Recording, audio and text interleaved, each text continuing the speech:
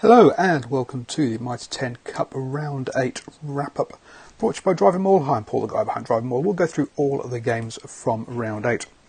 Yep, I like my normal settings, but hey, we'll have the normal show. So first up, Otago beats Bay of Plenty 45-34, but Bay of Plenty were leading at half-time and gave up 3 interception tries in that second half. So yeah, Otago got to consider themselves to be perhaps a little bit lucky to have won that one, and that pretty much put Bay of Plenty's chances of making the finals to bed.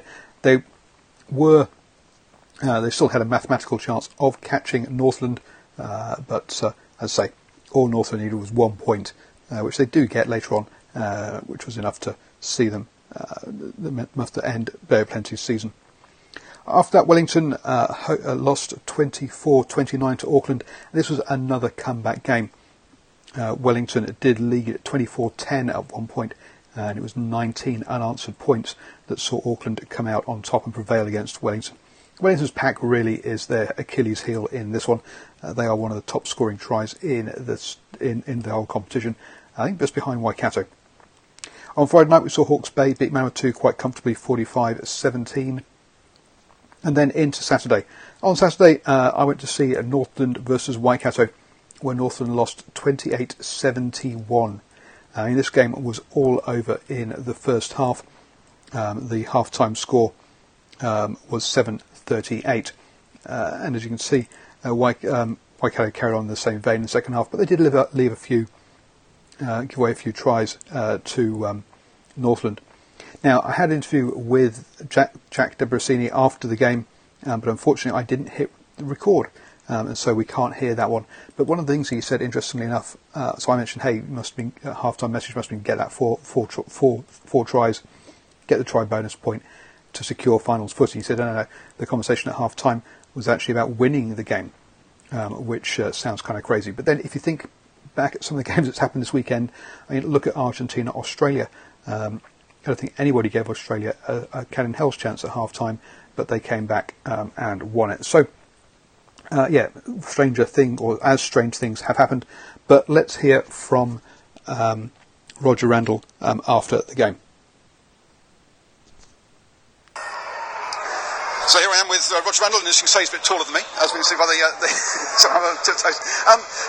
71 points. Must be very happy with the scoreline and picking up the try bonus point before half-time. Yeah, 11 tries, so you're pretty happy with that, but still feel like we've left some points out there, and pretty disappointed at the end to let them get in with a couple of tries.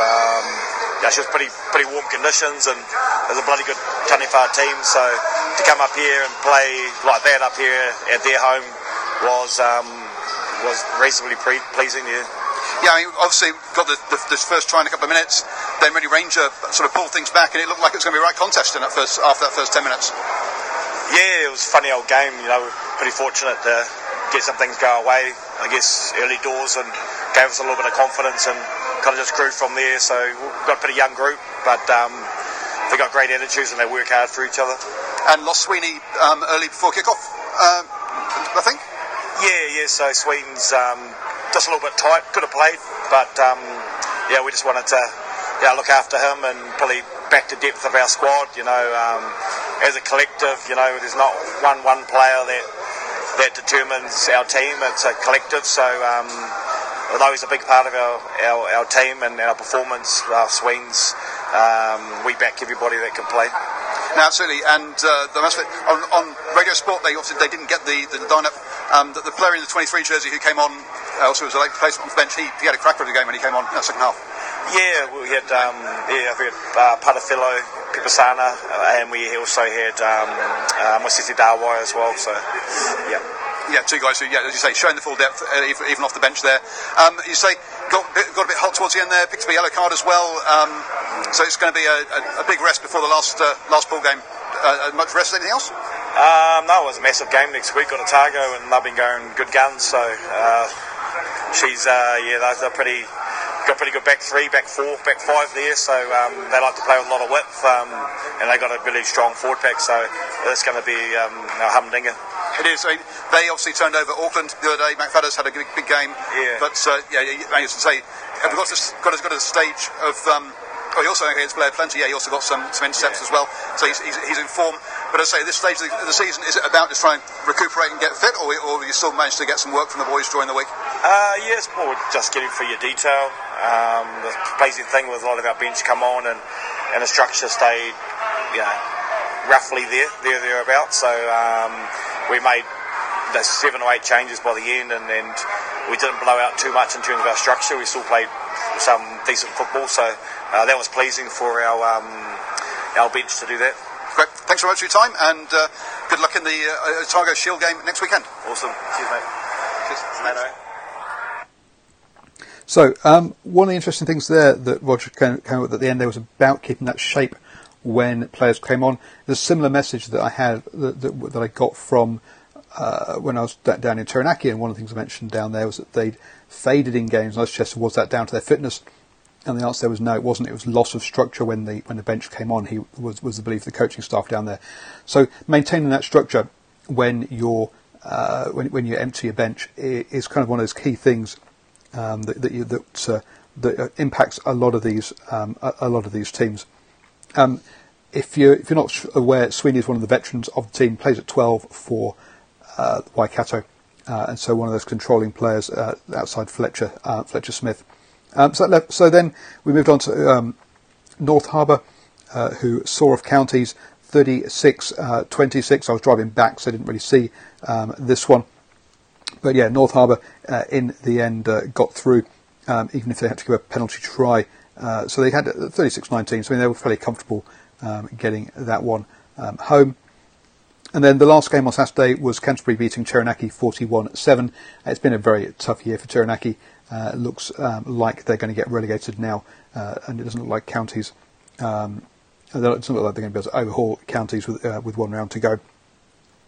In Sunday, and the one game that I got wrong with my predictions was Southland versus Bay of Plenty. It finished 22-26. I perhaps was a little bit sort of shooting for the underdog there. Southland haven't won for over 2 years now, and I thought that was their opportunity to do that. But Bay of Plenty, even though Northland picked up those 4 try bonus point to get it to 11 points ahead, still fronted up and won in that game. And then Otago, who we just heard have got the Shield Challenge next weekend, finished the round losing 21-47 to Tasman. So how does that leave the tables? Well, in the Premiership, Tasman at top of the table on 38 points, with Canterbury just 1 point behind them on 37. Auckland is sitting third on 36 points, but they have their Storm Week coming up. They've got 2 games next round, and those are against Southland and North Harbour. So Battle of the Bridge is their final game on the Sunday, which I will be at. You expect them to win that Southland game, which is their game in hand, to climb at top of the table. And Wellington sit in 4th on 29 points, with Harbour also on 29 points. Wellington's final game is against Taranaki, away to Taranaki, and you expect them to win that. So it's a hard, it's going to be a hard ask for North Harbour to beat Auckland away in that Battle of the Bridge to get that finals place. Counties sit on 16 and Taranaki on 13, so it's only a 3-point gap. And with Counties having their last game is a visit from Canterbury, but Taranaki would have to beat Wellington to climb above them to avoid relegation. So it's a tight one down there. It's going to come down to those last couple of games. Into the Championship, Waikato top the table on 33 points. Hawke's Bay are on 28 points, so 5 points behind. But as the decider is the outcome of the game between those 2 teams. And Waikato beats Hawke's Bay 42-22. That now means that Hawke's Bay cannot climb above Waikato, and Waikato will finish top of the table. Otago on 25 points, only 3 points behind Hawke's Bay, and then Northland on 22 points, which is far enough ahead of Bay of Plenty on 16. Then we have Manawatu on 9 and Southland on 3. So it's going to be Waikato, Hawke's Bay, Otago, Northland. The only question is the order of Hawke's Bay, Otago and Northland, and whether Otago, whose final game is against Waikato, can they win that?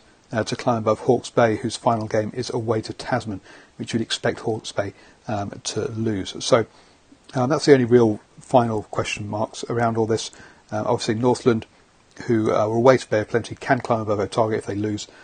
So we don't know the makeup yet of who is going to host who in the championship. So that's all the games. Now I have started up a brand new channel called the All Blacks Edition. So if you click down there, there'll be a link to the All Blacks Edition. Up there is a link to subscribe to this channel, the Driving More, which is my home channel, and over here and here are two videos that you may be interested in.